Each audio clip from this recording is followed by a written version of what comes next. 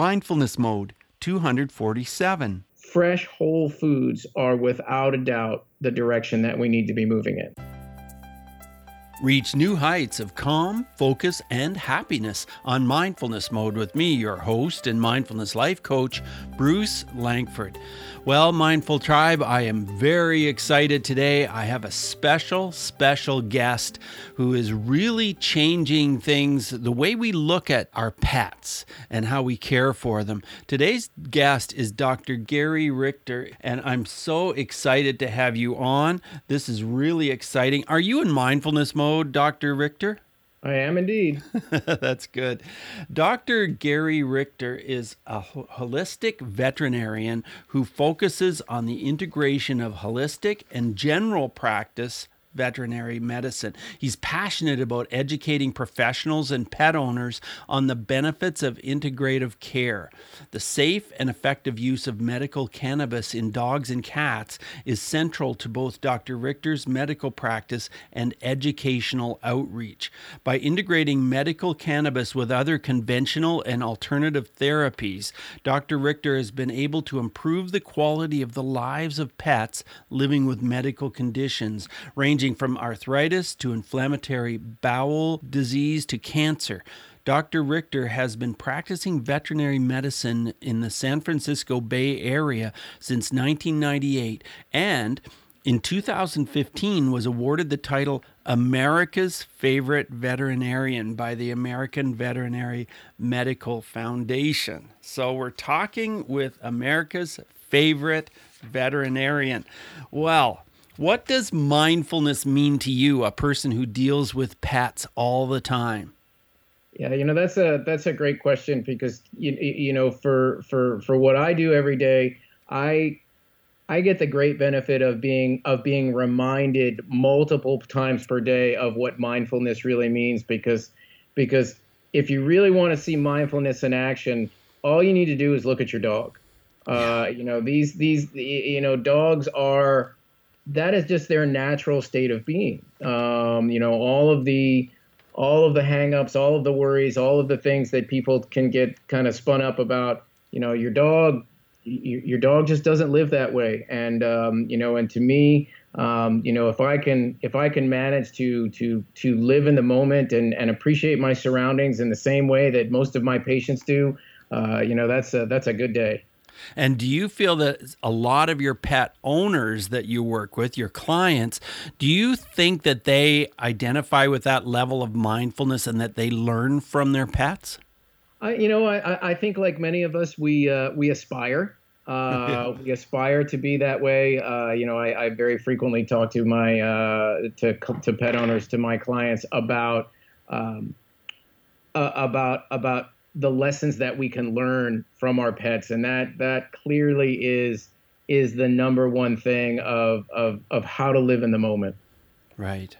Well, I remember Dr. Wayne Dyer talking about pets and talking about how he doesn't believe in taking a life.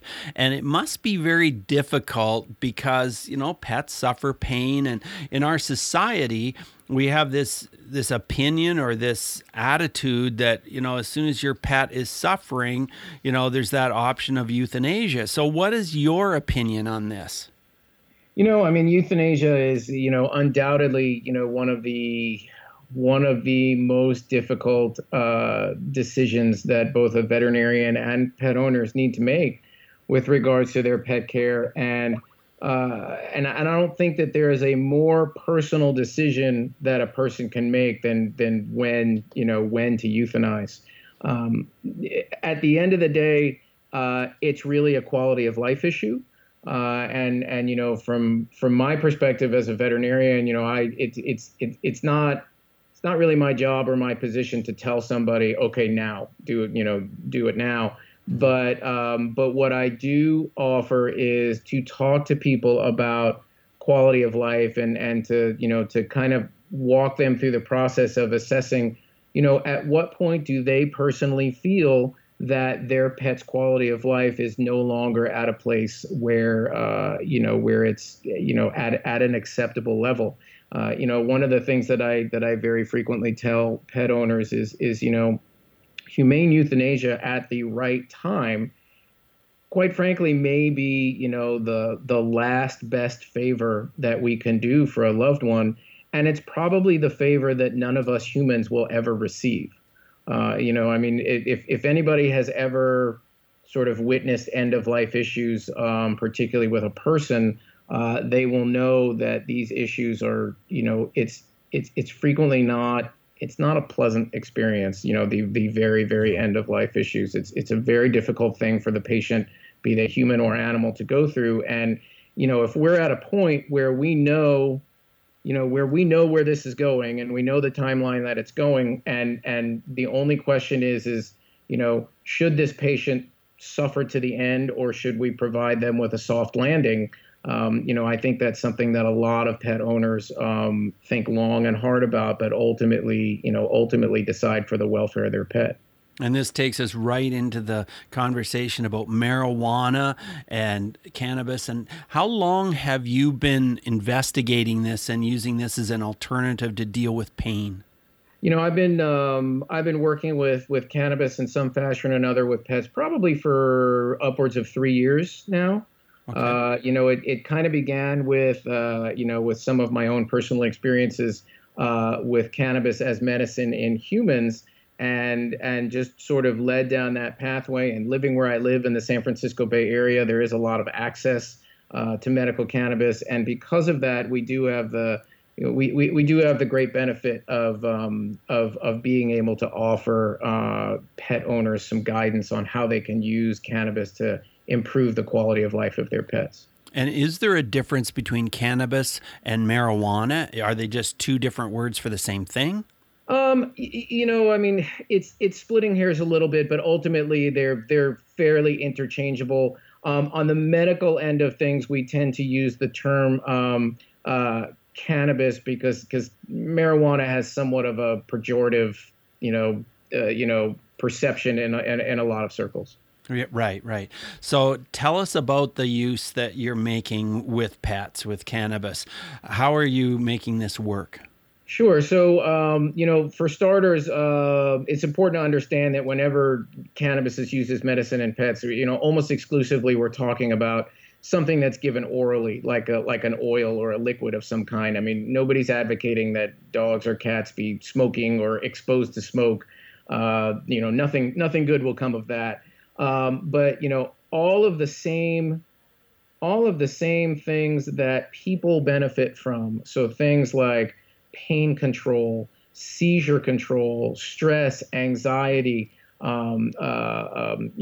helping with cancer patients, gastrointestinal disease, all of these various conditions that can help people. Cannabis is also equally as applicable in dogs and cats as well. Right. And I noticed that you really focus on dogs and cats in your book, The Ultimate Pet Health Guide. Yeah. Do you treat other animals at your clinics as well? And why did you decide to focus only on dogs and cats? That's a really great question. I mean, we do offer care for other exotic pets at the office. So things like birds and small mammals. So like, hamsters, guinea pigs, these sorts of things. Mm-hmm. The practice is largely focused on dogs and cats, mostly because, that is the vast majority of pet ownership. So that's most of what comes through the door. And from a research perspective, that's where a lot of the research is done. Although I will say that there are some people out there that are doing research specific to medical cannabis in horses as well. But that is a little bit outside of my professional expertise. Right, I see. Well, I want to talk about food, because when we talk about mindfulness with people, food comes up. Food is always a conversation. Let's have a conversation about food for pets. There's so many questions if you're a pet owner, raw, cooked, vegetarian, dry, wet. What are your comments on foods for pets? The food and nutrition discussion for pets is a pretty long and detailed discussion, but a lot of it can really be distilled down to, just like with us as humans, the closer that we can get our pets to eating a fresh whole food diet, the more healthy that they are going to be. So, fresh whole foods for dogs and cats could mean food that you're making at home from a balanced recipe. It could also mean things that are bought in the pet store. So, frozen raw food or frozen cooked food that you just thaw and serve. There's freeze dried food. There's dehydrated foods that are all sort of fit within this kind of fresh food genre. As soon as we step outside of that and we get into things like kibble, so like dry food or food in cans, it's best to think of those as highly processed foods because they are highly processed foods. And I think we all know for our own health, we really should be staying away from eating a lot of highly processed foods because, in the long run, it's just really not good for us. And that's really why I spent a lot of time in the book focusing on nutrition for dogs and cats. That's why I've got 50 homemade recipes in the book, so that everything from puppies and kittens all the way up to geriatric animals and animals that are sick, there are specific recipes to let people feed their pets to their optimal health through good nutrition.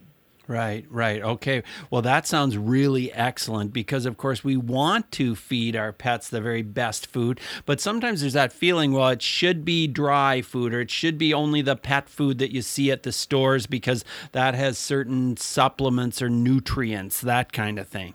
Right. Without a doubt, there are regulations associated with pet food in the sense that there are requirements that all commercially available pet foods have to meet a certain minimum standard of nutrients.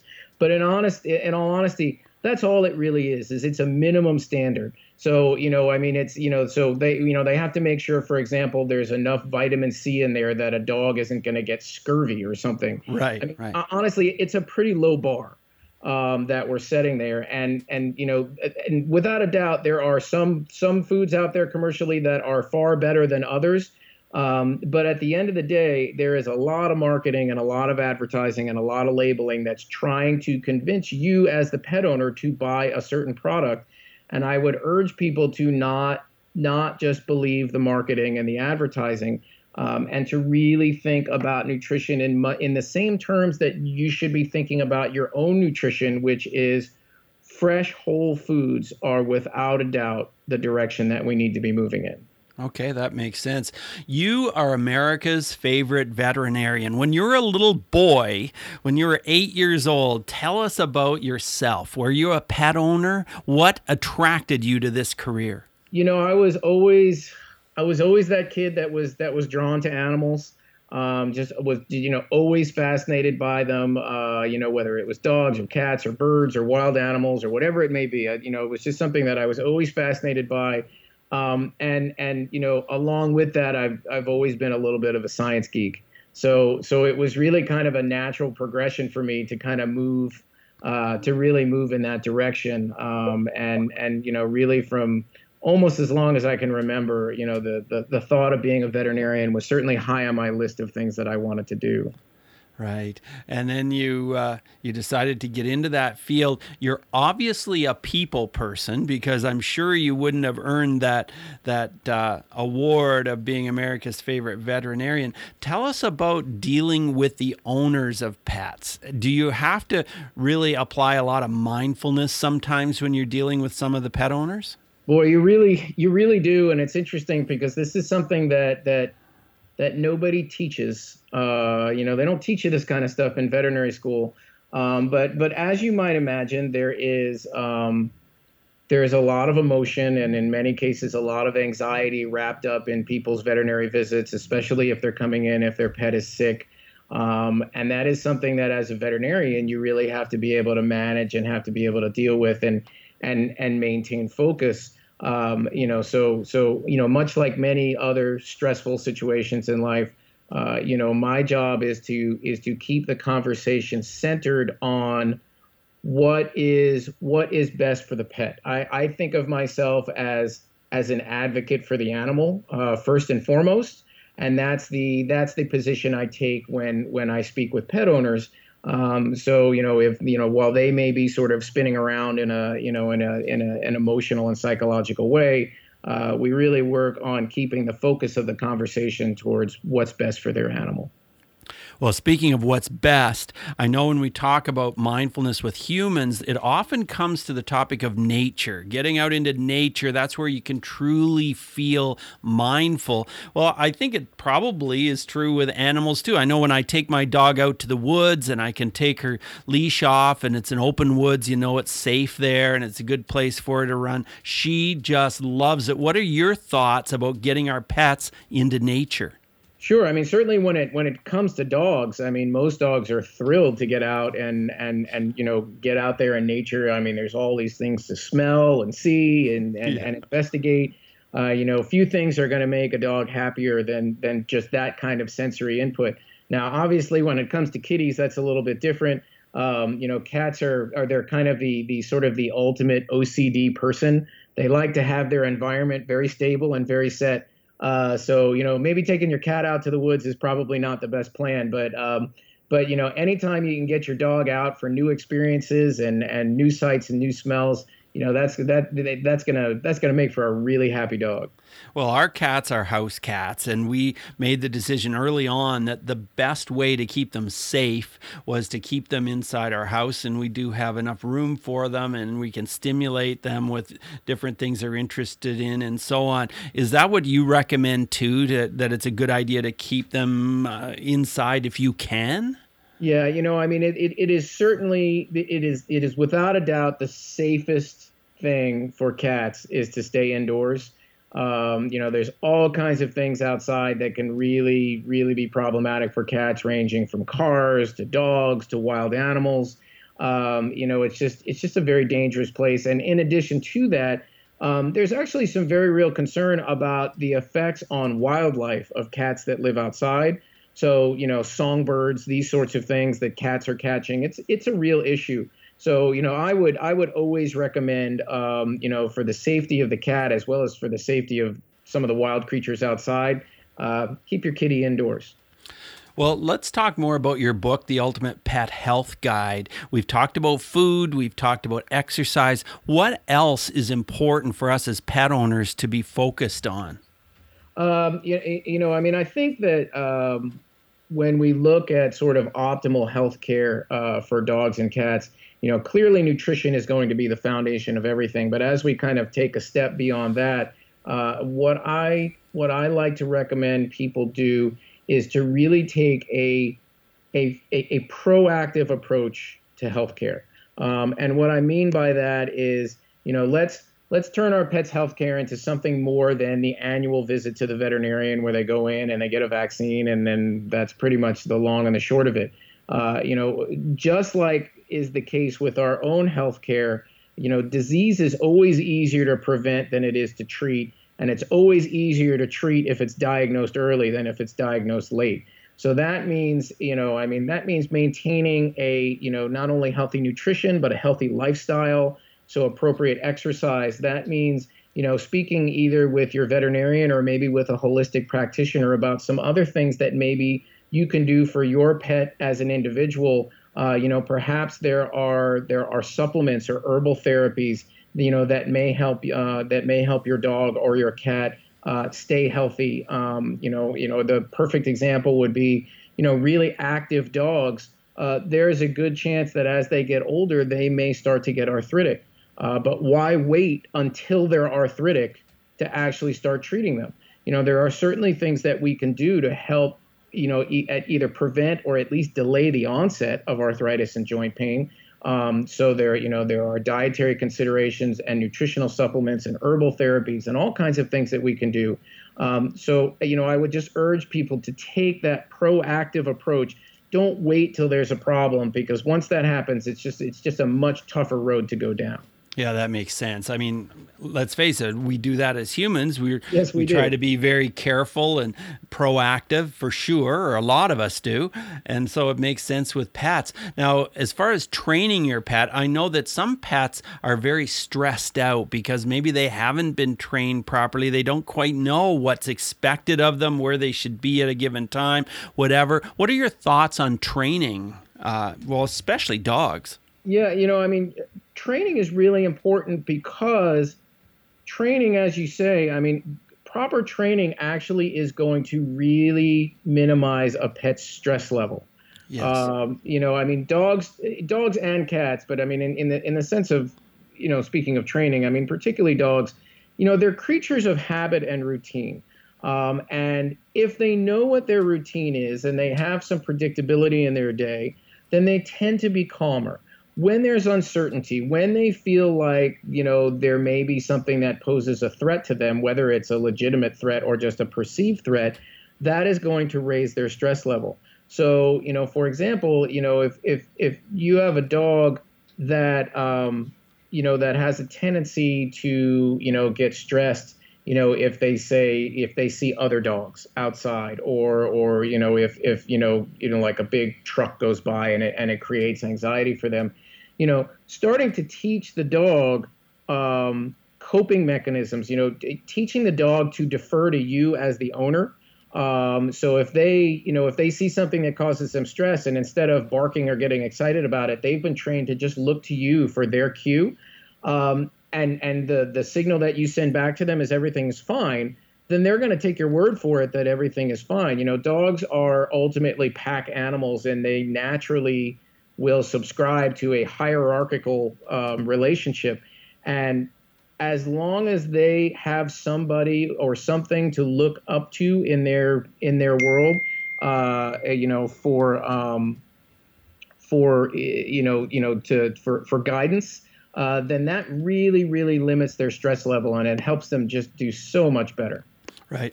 Our dog is a West Highland Terrier, and she's a great dog. She's healthy, even though she's pushing 12 years old. She loves to get out there and run, and she's active. But she wants the three members of our family, my wife and my son and I, to all be together. And then if one of us is going off to work, then that's stressful for her, and she barks. Yeah. That's when she gets upset. And we've tried to train her and to calm her during these times. When we're not all together, if one of us is there, she's perfectly calm and relaxed. It's that separating, when one of us goes off. Do you have any words of advice for that? Separation anxiety issues with dogs, they certainly can be very tricky, because it is anxiety and stress. It's such a reflexive thing with dogs. It's kind of a chemical response. It's not a voluntary response. Now, one of the things that we often recommend people do is they can work with a trainer to kind of help them desensitize their pet to these kinds of stressful situations. And a lot of what goes on with pets from a training perspective, I often tell people that 80 to 90% of dog training is actually people training. Yes. Because essentially, the chasm that we're trying to cross here is that, how do we communicate with the dog what we want from them in a way that they'll understand? Right. And it's really just us as humans that are just too stupid to try and to try and be able to communicate that. Yes. Because like stupid humans, we're constantly trying to talk to the dog like we would talk to a person, and God knows I'm as guilty of this as everybody else is. You try and have a conversation with their dog, and they're just looking at you like, they're all they're hearing is blah, blah, blah. Yes. And it's fascinating to me when you watch a really good dog trainer work. It is amazing how quickly they can get a dog they just met to do something that they want the dog to do. I mean, oftentimes literally within a matter of seconds. Yes. They can get the dog to do it because they understand how to ask the dog. And a lot of times that's really what it's about, is how do we ask the dog in a way that they'll understand. Going beyond that, if it really is kind of a stress and anxiety sort of situation, sometimes there can be herbal therapy and supplements that can help cut the anxiety a little bit as well. Sometimes there's a question of maybe just making some subtle changes in the environment or the way that people interact with the dog when they come and go. So it tends to be a less stressful situation. Right. I've worked in bullying prevention for a long time, and I wanted to ask you, do dogs bully each other? Is that a problem? Do you have a story about bullying that you can share with us? I don't know that I would necessarily call it bullying, but certainly dogs, I guess bullying in people, implies a a certain intent of malice, I guess. Yes. With Yes. dogs, again, sort of getting back to that mindfulness thing, I don't think maliciousness is not in their repertoire. Right. But as I was saying earlier, I mean, dogs definitely have a hierarchical thing going on. And certainly there are instances where one dog, for whatever reason or another, they feel like they need to step in and play the dominant role, whether or not they feel like they're threatened or their space is being invaded. You certainly see that. Classically, what might happen is somebody shows up at somebody else's house with their dog, and they bring their dog into the home, and the dog that lives in that house feels like they're defending. They have to defend their perceived space, and then Right. there's an altercation. Yes. There are ways to avoid that. So for example, a really great way to introduce dogs that have never met before is you introduce them on neutral ground. You take them out to a park or something where nobody has to feel defensive. Right. That way they can just, they can just do their thing, and get acquainted. So when they go back to somebody's house, there's going to be less likely an altercation. Yeah, that makes sense. Really does. As we begin to reach the end of our interview, I want to ask you 5 quick answer questions, and we'll just zoom through these questions. The first one is this: who is one person who has influenced your own mindfulness? Wow, that's a great question. I would actually say my wife Lee. Ah, She is. She's somebody who spends a lot more time thinking about mindfulness than I do. okay. To me, it's just, like I say, I mean, it's somewhat part of my job, but I mean, she definitely spends a lot more time thinking about it. And because of that, it's something that we certainly speak about a lot, and it definitely changes my focus. Sure. And how has mindfulness affected your emotions?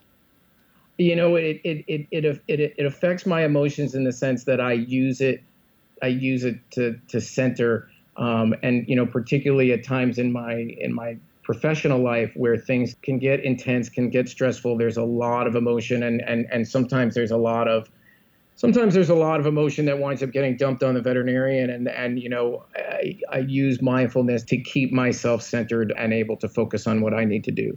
That makes sense. And tell us how breathing is part of your mindfulness practice. It is.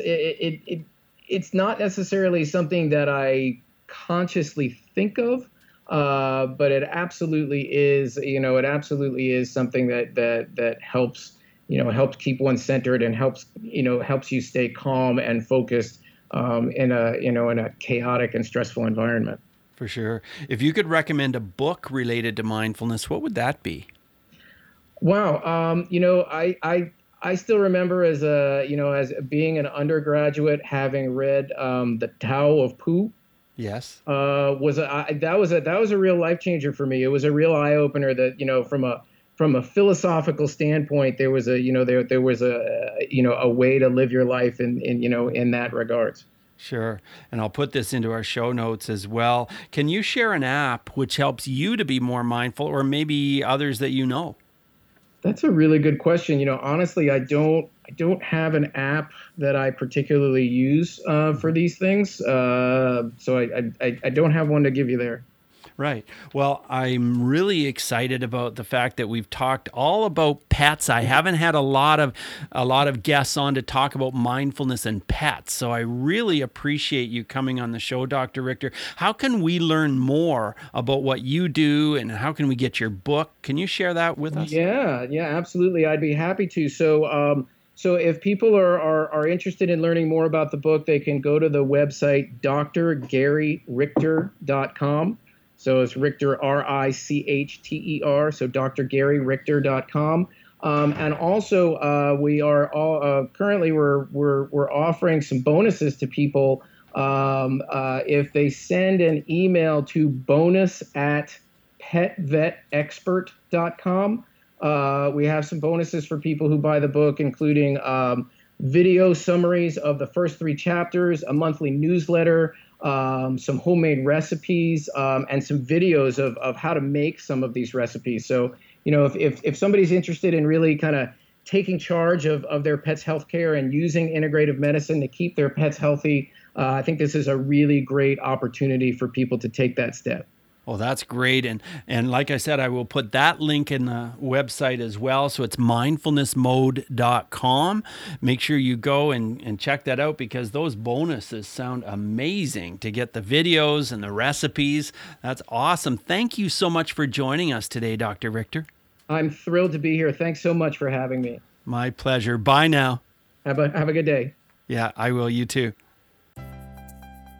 Thank you so much for joining us today on Mindfulness Mode. For insightful blog articles and show notes for every episode, check out mindfulnessmode.com. If you've enjoyed this podcast, you could help us out by clicking on the iTunes link on our website and leave a rating and review.